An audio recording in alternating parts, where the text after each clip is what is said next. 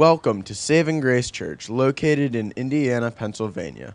Our mission at Saving Grace Church is to love God, love others, and reach the world for Christ.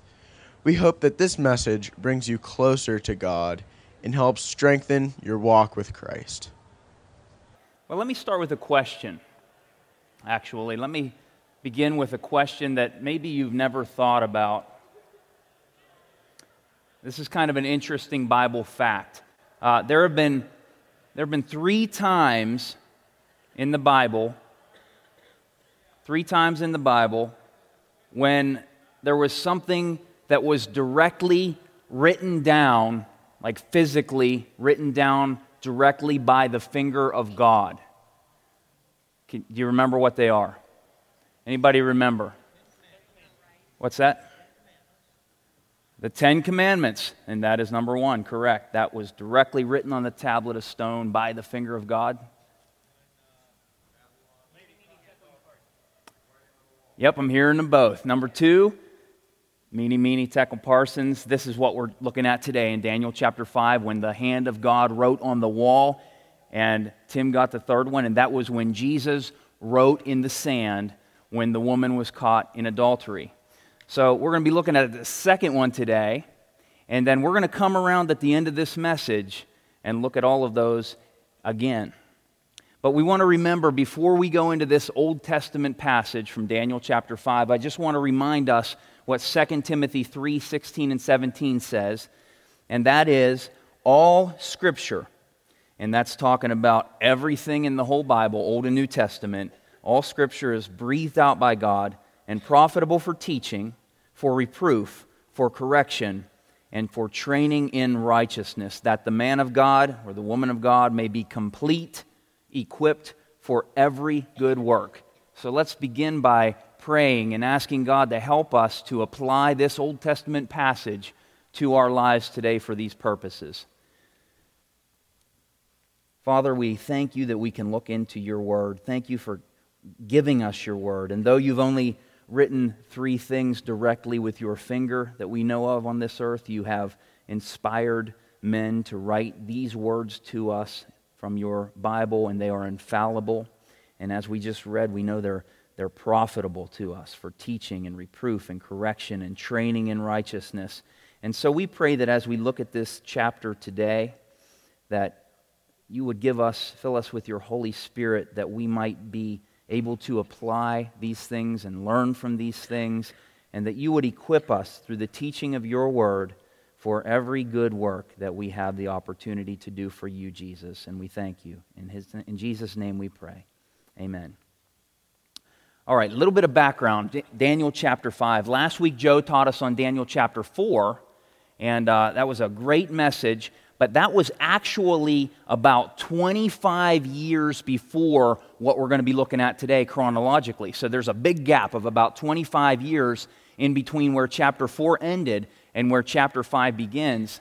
And in fact, there is about 70 years of difference between the beginning of this chapter, chapter 5, and when Daniel was initially brought into Babylon way back in chapter 1 as a teenager.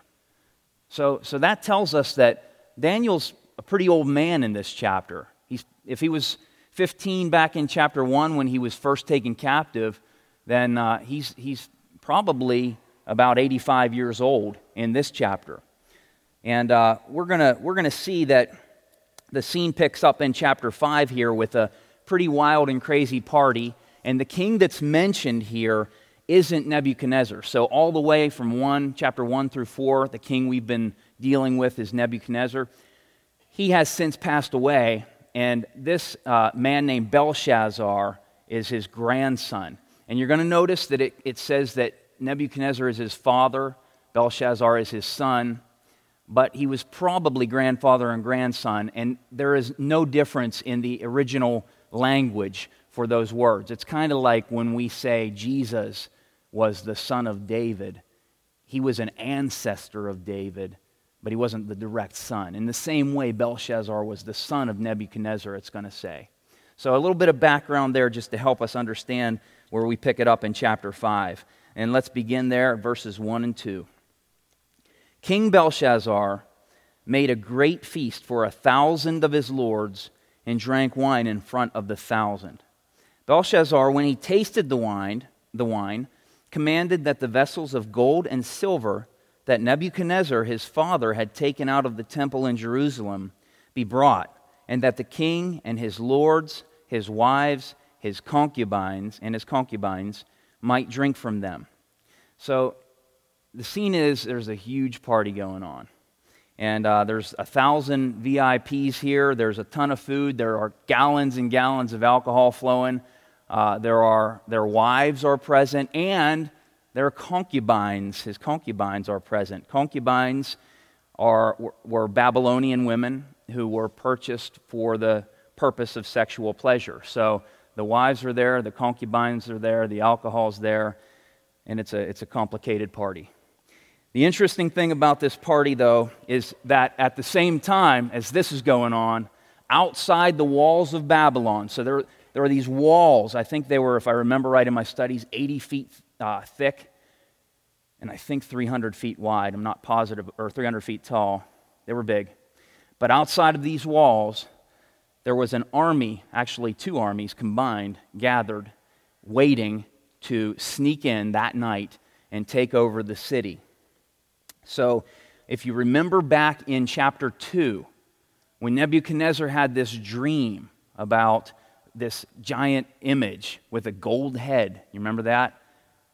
Anybody remember the next portion down, the chest and arms, what they were made of? That was the silver portion. And that image, Daniel interpreted that dream. One of the parts of that interpretation was that Nebuchadnezzar's kingdom would come to an end, Babylon would come to an end, and another army, that's the silver army, would come in and take over. That army is the 2 arms, the Medes and the Persians combined. And so they are waiting right now outside of the city during this party to take over. And Belshazzar should have been watching for this. Because not only did he have all of the history that his grandfather, I'm sure, would have talked to him about, but he had there were prophecies in the book of, or from the prophet Isaiah and from the prophet Jeremiah, and it was pretty well known that the Jewish prophecies were predicting King Cyrus to take over Babylon one day.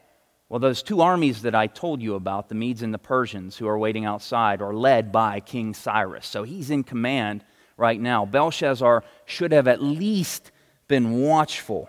Instead, he was partying and living it up. So he was warned. And as I was thinking about this, I was thinking, we look down on Belshazzar for this. He wasn't a good king. He wasn't prepared. He wasn't alert. And even historical documents will tell us that. We see it here in the scriptures.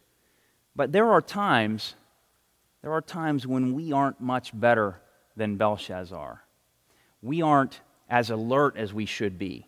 We aren't watching. And sometimes we can even go as far as maybe he did, where we are using pleasure or comfort or entertainment to kind of distract us from danger that's coming on outside of our situation. We might have spiritual danger lurking outside the walls of our current situations.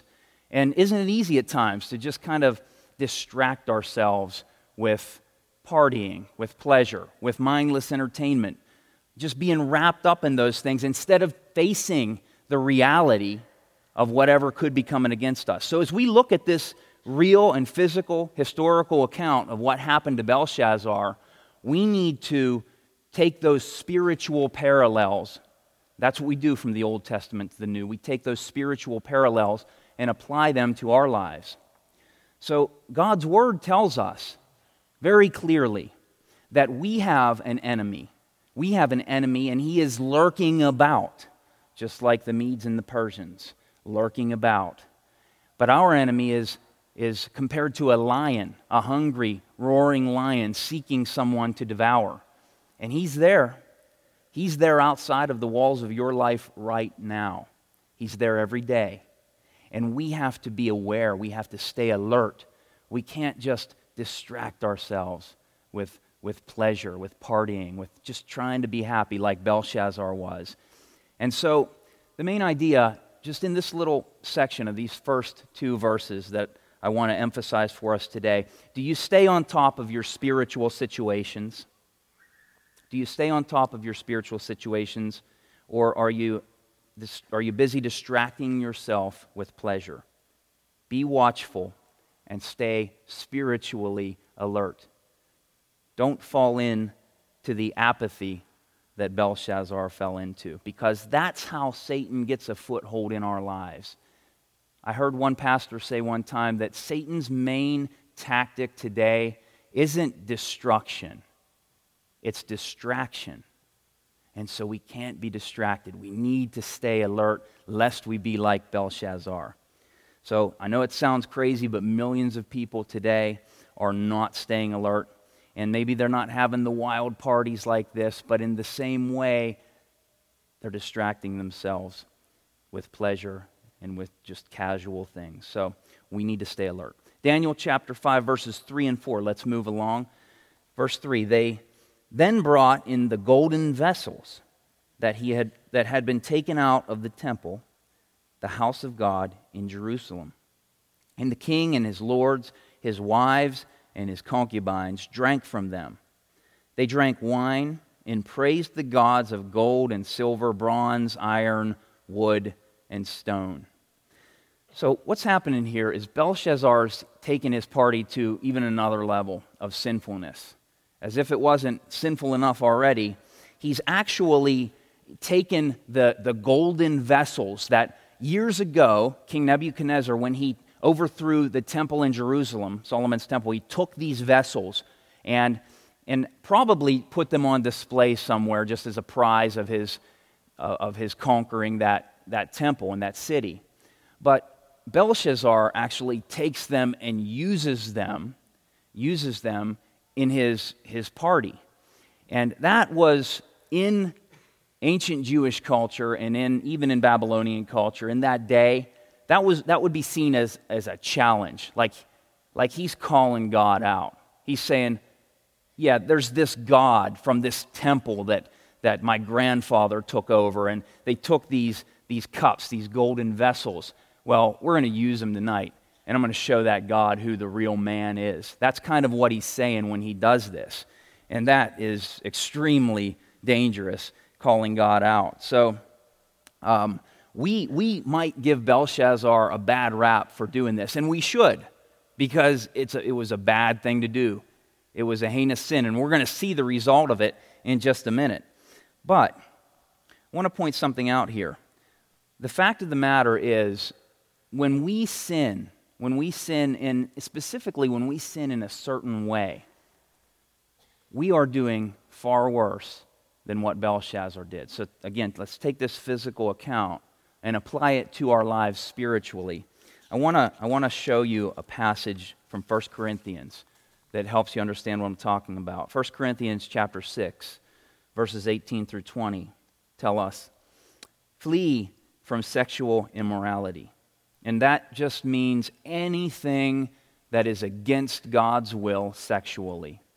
Anything from acting out to just your thoughts. Jesus clarified that even sexually immoral thinking, lusting in your heart sexually, that's all equal. So that's all sexual immorality.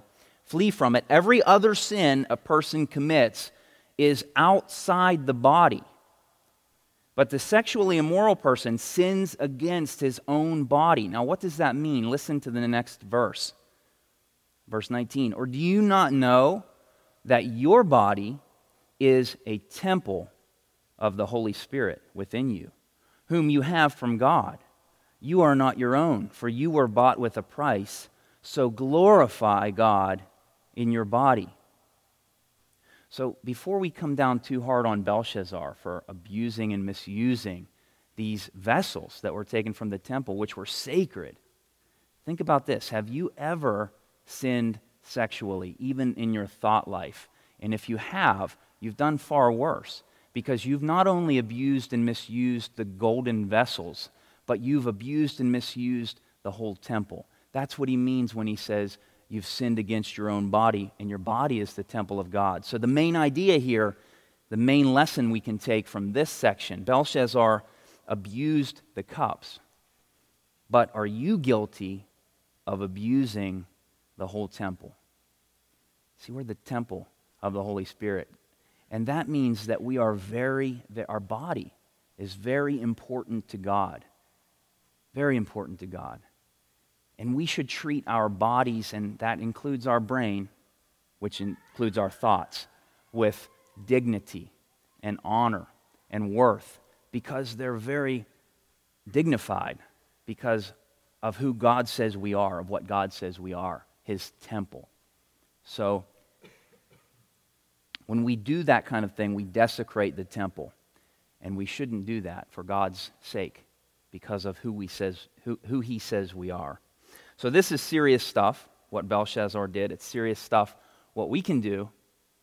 And I don't want to say this to beat us up. Here's the reason that I'm making these comparisons. I think, one, God wants us to take the Old Testament and make these comparisons to our lives. But two, we can often look down on these people in the Old Testament. And yeah, Belshazzar was an evil king and he was wrong. But we all need the mercy of God. We all need the righteousness of Jesus Christ, because when we look at it from God's eyes, we're not much better. And so that's how this is pointing us, and we'll see it more clearly at the end, to our need for Jesus Christ. Let's look at verses 5 and 6. Immediately the fingers of a human hand appeared and wrote on the plaster of the wall of the king's palace opposite the lampstand. And the king saw the hand as it wrote. Then the king's color changed, and his thoughts alarmed him. His limbs gave way, and his knees knocked together. I love the detail in this. And when I think, I can't help but think when his knees are knocking together.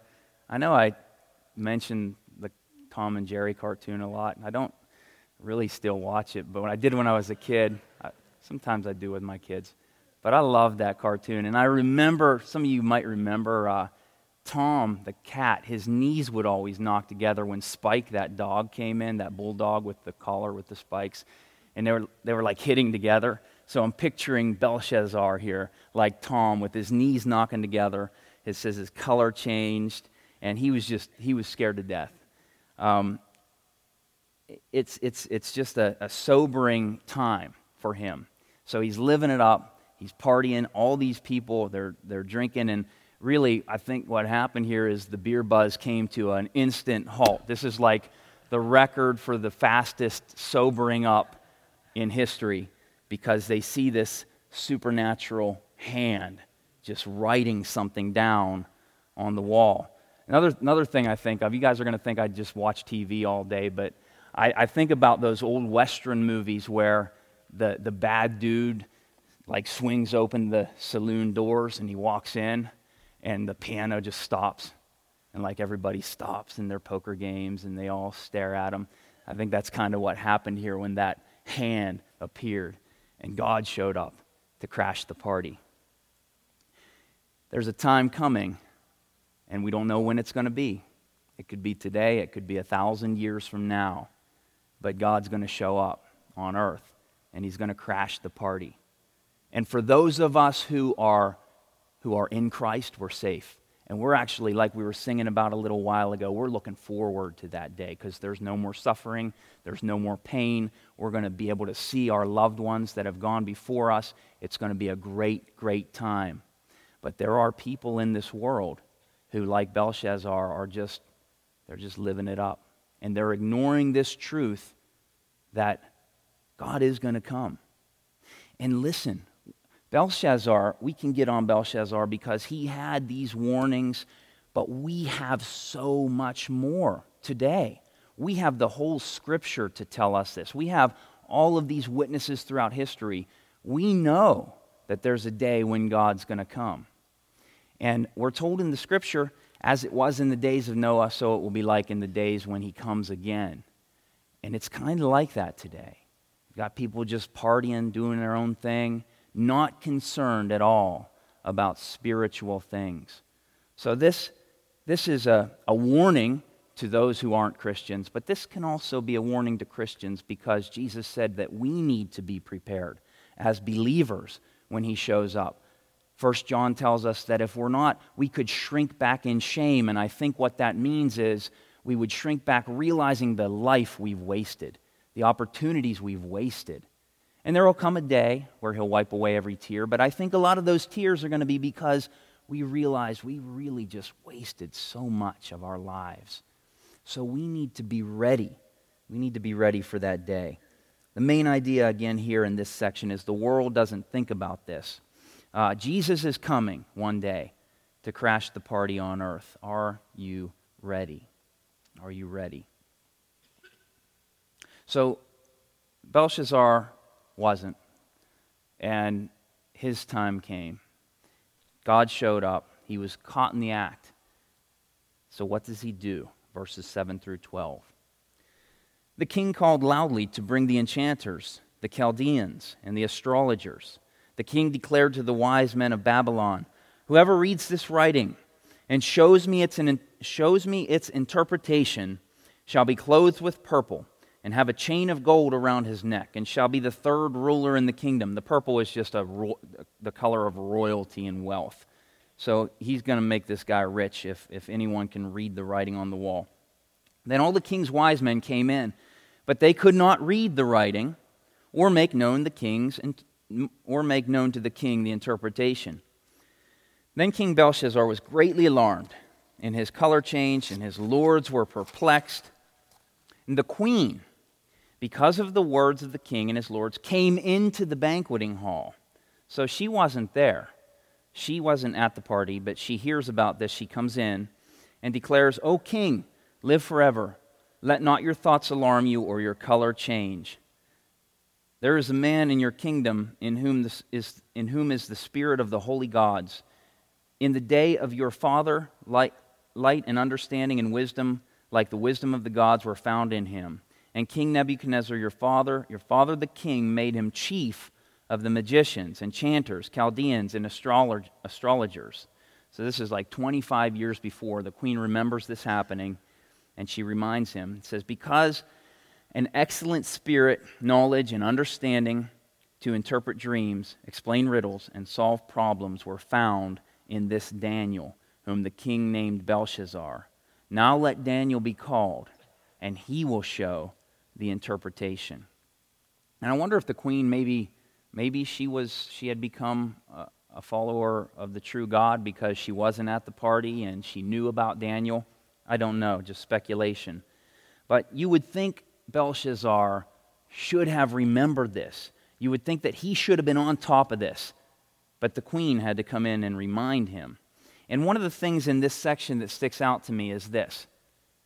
And really this has stuck out to me through this whole book. You remember Nebuchadnezzar, when he had a problem, like a dream or whatever, that he wanted solved, he always went to the secular counselors. He always went to these non-spiritual people, his magicians, his enchanters. He went to them first before he went to Daniel, every time. And we can often do that. We can forget about going to God's word first. And that's exactly what Belshazzar did again. This is why it sticks out to me. It's happening again and again. So Belshazzar goes to these guys. They don't know the answer. And again, he has to call Daniel in. You would think he would have learned by now. We should always go to God. We should always go to God to solve our problems, our spiritual problems. These are spiritual things. This is a hand writing on the wall. These are dreams that need to be interpreted. And when we have spiritual issues, and I'll say this, there are physical problems, there are mental problems, there are spiritual problems, but really the spiritual issues they come first. They come first because the physical was made from the spiritual. The spiritual issues come first, and that's where we should go first. It doesn't mean we shouldn't seek to find our physical problems through doctors or anything like that. But what I'm saying is when we have problems that are spiritual, we need to go to God first, not the counselors of the day like Belshazzar and Nebuchadnezzar did. They turned again and again. See, God says in the book of Isaiah, chapter 55, "For my thoughts are not your thoughts, neither are your ways my ways." And he's speaking to mankind here. "For as the heavens are higher than the earth, so are my ways higher than your ways, and my thoughts higher than your thoughts." Secular wisdom, worldly wisdom, can never, ever provide the answers for spiritual problems. And we can forget to go to God first. So here's the main thought here. When you have a problem, when you have a spiritual issue, go to God first. Go to God in prayer. Go to His Word. And if it doesn't work out for you, which I understand, sometimes it doesn't seem like that solves the problem. If it doesn't work out, don't be so quick to dismiss it for the world's wisdom. See, we've got to sometimes stick with God, keep going to Him. And He sometimes takes His time in solving our problems and helping us. But if we feel that He's failed us, the problem isn't God. The problem is that we were too quick to give up on Him. Many, many times, that's the problem. So, Belshazzar should have gone to Daniel first, but he didn't.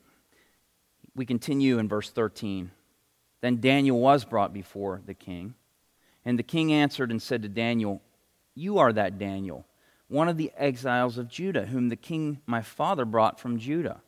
I have heard of you, that the spirit of the gods is in you, and that light and understanding and excellent wisdom are found in you.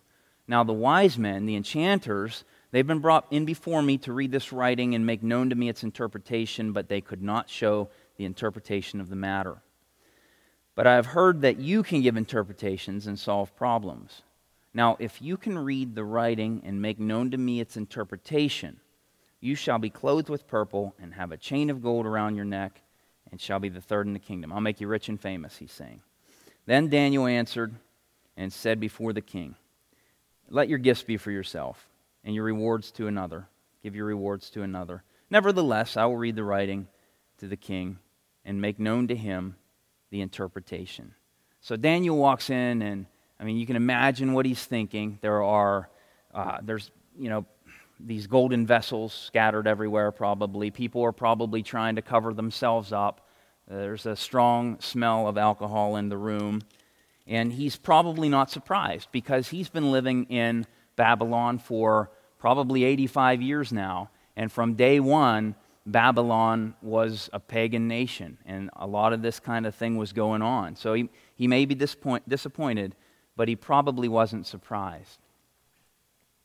Well, in a way, our culture, our country is becoming, I think, more and more like Babylon. Daniel was the minority in his pagan nation because he was a Jew and he was a God follower. And everybody else was partying, everybody else was, doing their thing. And I think it's becoming more and more like that for Christians and for the morals that we believe in and subscribe to today. And you can even see this if you just take a narrow look at our country and our culture over time. For example, back in the 60s, and I wasn't alive then, but Mark was, and he told me this, that back in the 60s, it was really unusual for people to live together before they got married. And living together means they're probably sinning sexually. That was very unusual. And there was even a statistic that I had seen that said that I think it was 10% or less of the people in our country did live together before they were married. I'm just pointing this out as a statistic because in 2012, one survey that I saw said that 70% of people live together before they get married. And you can see the difference just from 1960 to 2012, if that's accurate, and I think it probably is. That's a huge difference. So the cultures, the boundary line of what is acceptable has really moved a lot in just those few decades. And you can look at a lot of different things. You can look at pornography, for example. I was alive before the internet, and I can remember before the internet, it doesn't seem like it was nearly as prevalent as today. Or other sexual sins. One that might be very obvious would be homosexuality. I can remember back in the 90s, most people in the country would have thought that is an immoral act. And God's Word does say that any of these sexual sins that I'm talking about are immoral acts. God's Word says that sexual purity is sex between a married man and a married woman. So this is from God's Word. So back 1990, pre-1990, I can remember the majority of people thinking that. And even at college, because I went to IUP in the 90s. But there's a completely different culture now. And I'm just saying, look at the culture where it's accepted, it's normalized, and even celebrated. So why am I pointing this out? Because look how that line, in the couple decades, has moved. That boundary line of what's right, what's wrong, as interpreted by the majority of people, has moved really, really far, and it's actually gotten very far from God's Word, where it was much closer then. What is it going to be? Where is it going to be at 20 years from now? I mean, think about that. Some of the things that we might think are way out of bounds right now. I can see that line moving up to where those things become normal. So we are becoming more and more residents of a culture like Daniel was a resident of, Babylon. But the great thing about Daniel is he's an example to us because he stood firm in his faith. And his faith was derived from God and His Word. And so we need to make sure that we're not swept away by the current of what everybody says is good and acceptable and normal in our culture. And if we're not buckled down and fastened to God's Word on a regular basis, we're going to be washed away. We're going to be washed away. And I want to really strongly encourage young people especially, because young people grew up in this. But Daniel pretty much grew up in it too, because he was there most of his life, yet he still, we're told, prayed 3 times a day. He did that as a discipline. He prayed 3 times a day. He was just fastened to God's Word, and we have to be too. And so for the young people here who are just, you've lived in this culture most of your lives, keep steadfast in your faith. Keep steadfast in God's Word, and don't be swept away. And Daniel, we see when he approached Belshazzar, his faith was under fire. I mean, he could have been killed. Belshazzar could have just annihilated him if Daniel said something Belshazzar didn't like. That's how these kings were. But Daniel, he learned that when his faith was under fire, he needed to be bold for God regardless of the consequences. And so I want to encourage all of us, be bold for God. When you're at work and nobody else is a Christian, be bold for God. When you're at school, when you're dealing just with our culture where it's not popular to stand for truth, be bold for God. See, Daniel, I don't think Daniel was just naturally like that. Like, I don't think you can say, well, that's Daniel. He was just really talented in that, I'm not. That didn't come from talent. That came from exercising his faith over the years, many, many times. And it's just like physical exercise. If you don't exercise your faith, it'll be weak. And so I don't think it's an excuse to say, well, my faith is weak. I can't really do that. Start exercising it, because every day God gives us an opportunity to be bold for Him and speak out for Him, and just start with something small. If you're going to start a physical exercise program, you don't just jump in and run a marathon. You start small and you work up. So pray about it. God, what can I say for you today to exercise my faith that would be a light in this dark world, that might be a little bit challenging, might get me out of my comfort zone a little bit? The more we can get out of our comfort zone and exercise our faith, the stronger we're going to be in our faith. And I'm telling you, we need to be strong today. So how is your faith under fire? If it's weak, exercise it more. Daniel feared God more than men, and you could really tell that he did with his boldness. Verses 18 through 28. O king, the Most High God gave Nebuchadnezzar your father kingship and greatness and glory and majesty. So this is Daniel now responding to Belshazzar. And because of the greatness that he gave him, all peoples, nations, and languages trembled and feared before him. Whom he would, he killed, and whom he would, he kept alive, and whom he would, he raised up, and whom he would, he humbled. But when his heart was lifted up, and his spirit was hardened, so that he dealt proudly, he was brought down from his kingly throne, and his glory was taken from him.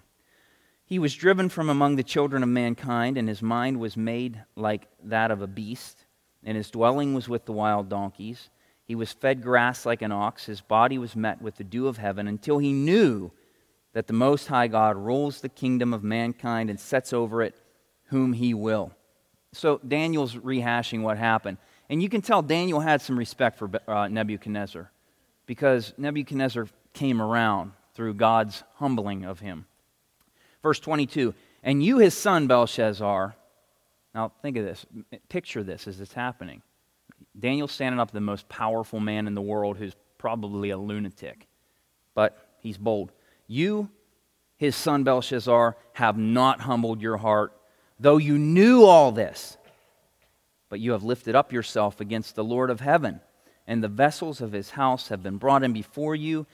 And you and your lords and your wives and your concubines have drunk wine from them, and you have praised the gods of silver and gold, of bronze, iron, wood, and stone, which you do not see or hear or know, but the God in whose hand is your breath, and whose all your ways you have not honored.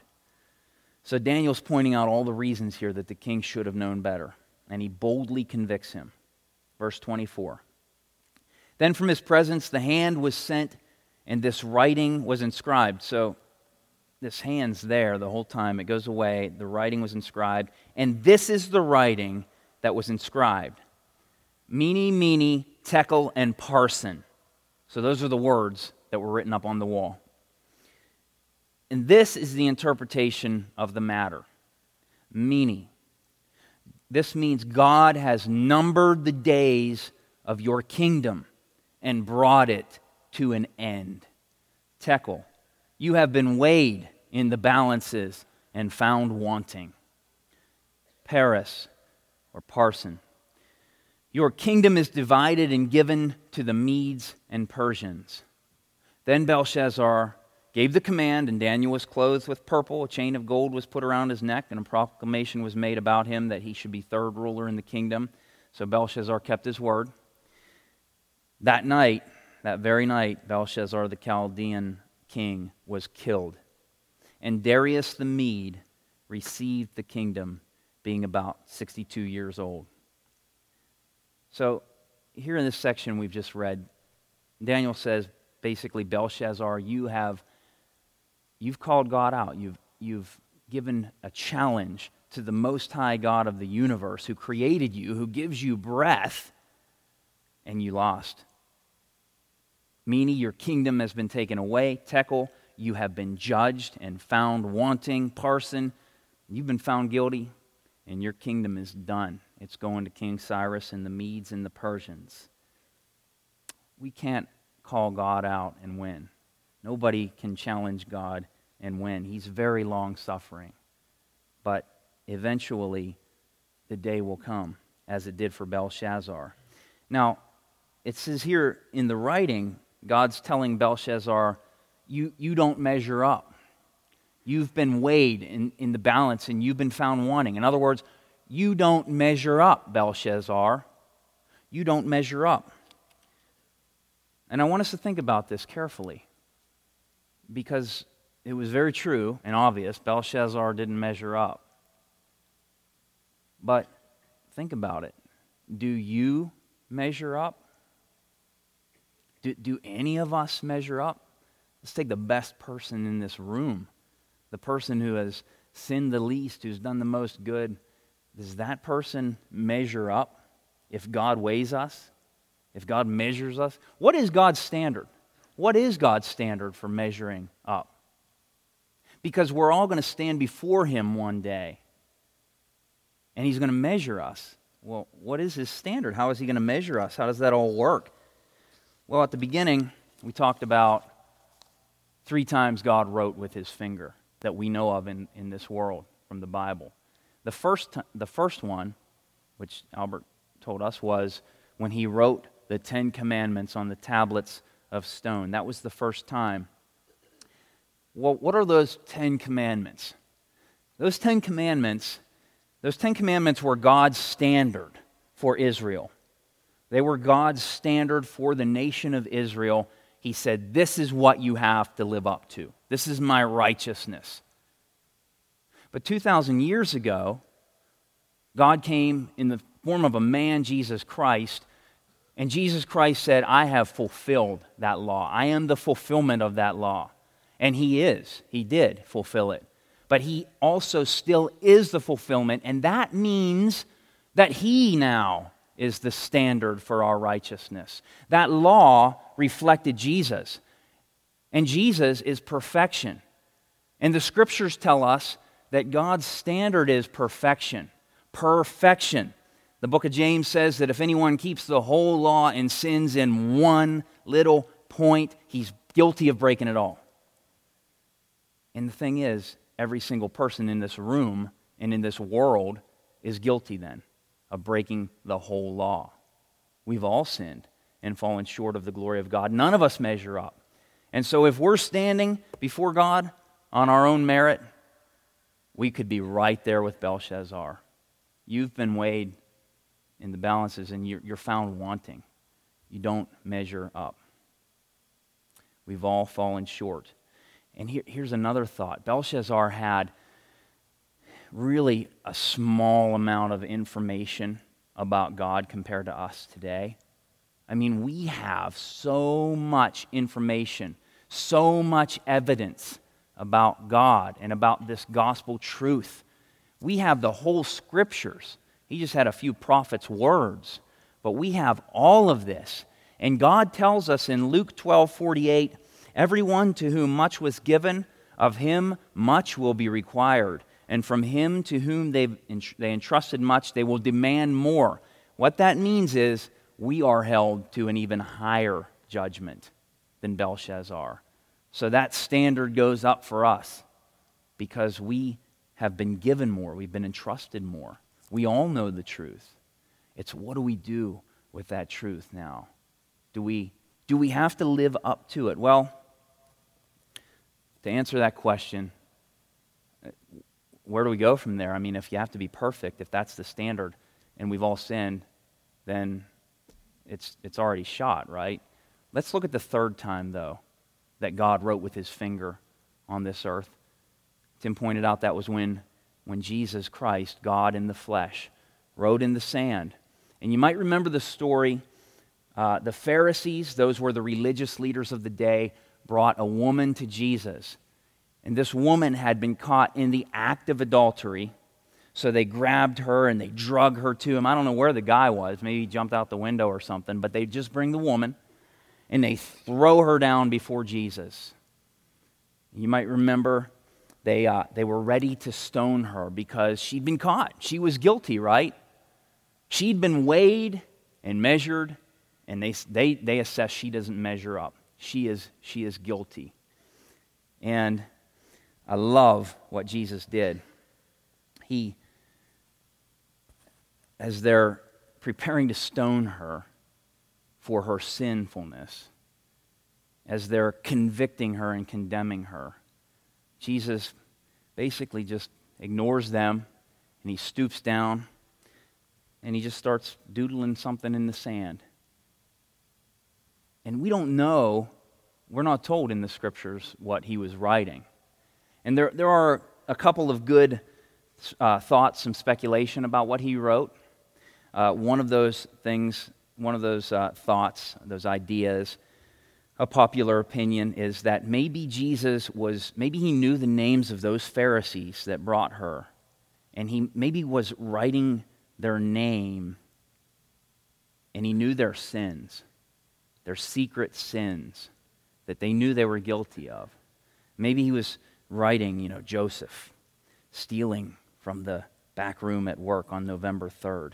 And Joseph just drops his stone and takes off because he doesn't want to be called out.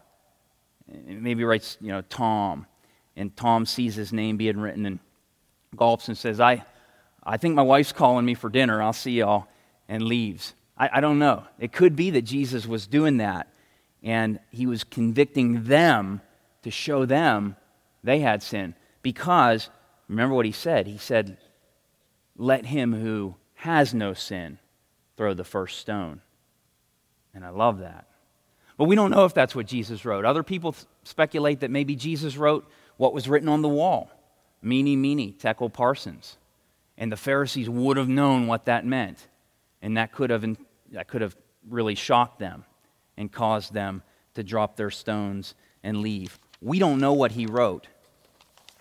But what we do know is that Jesus said, let him who has no sin cast the first stone. And what Jesus was doing here was showing his mercy, because none of us measure up. None of us.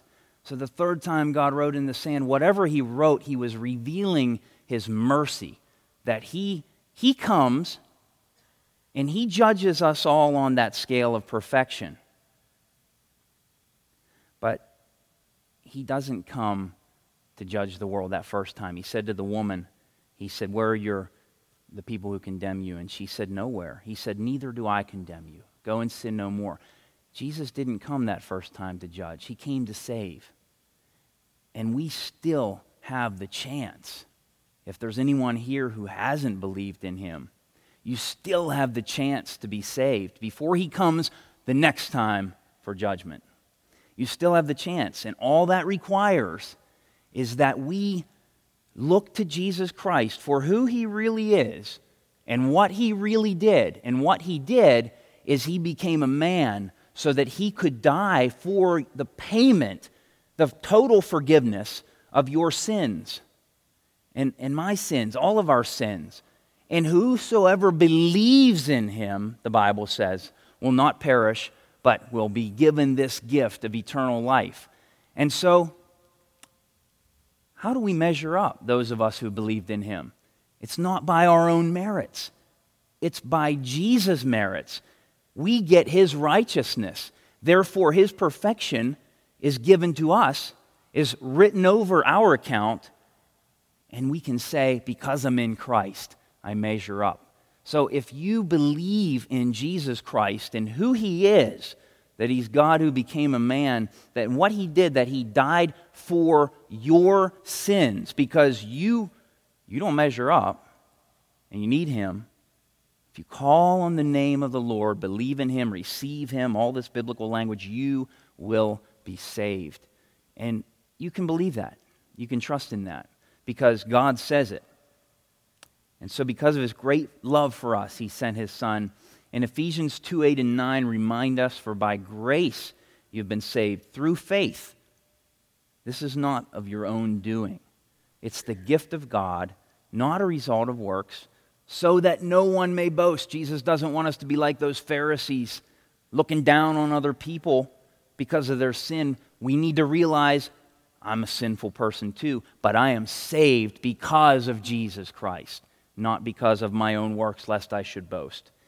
So, if you believe in Jesus Christ, all of you who have believed in Jesus Christ, and all of you who maybe just did, if there's anyone here who hasn't, if you do that now, here's what happens. God writes something else. He writes something else. He writes your name in a book by his throne called the Book of Life. And your name will be there on Judgment Day. There are two books that God will open up on Judgment Day. One is the Book of Life, And the other one is a book where everything everybody did has it all recorded and written down. And if you're judged by that book, you're not going to measure up. So I want my name in the other book, the book of life, because that's the book where we're judged by Jesus, and he is perfect. So God used his mighty hand way back when he wrote the Ten Commandments to command us. He used his mighty hand with Belshazzar to condemn him, but he used his mighty hand to show his great mercy for all of us. And I am very, very thankful for that mercy. So let's end in prayer, and let's stand, and we'll have the band come up and sing that final song to remind us of Jesus' mercy so we can focus on him as we sing. Father, thank you for sending your Son. Thank you for your great mercy. Thank you for your word in the Old Testament, these stories about this evil king, Belshazzar, and this man of faith, Daniel. And I pray, Lord, that you would help us to exercise our faith. I pray that you would help us to be just rooted in your word so that we might be steadfast. And I pray, Lord, that if there is anyone here whose name is not written in the book of life, that before we are done with this last song, that they would believe in Jesus Christ and that they would seek to follow him all the days of their lives. Help us all to do that. In Jesus' name, amen.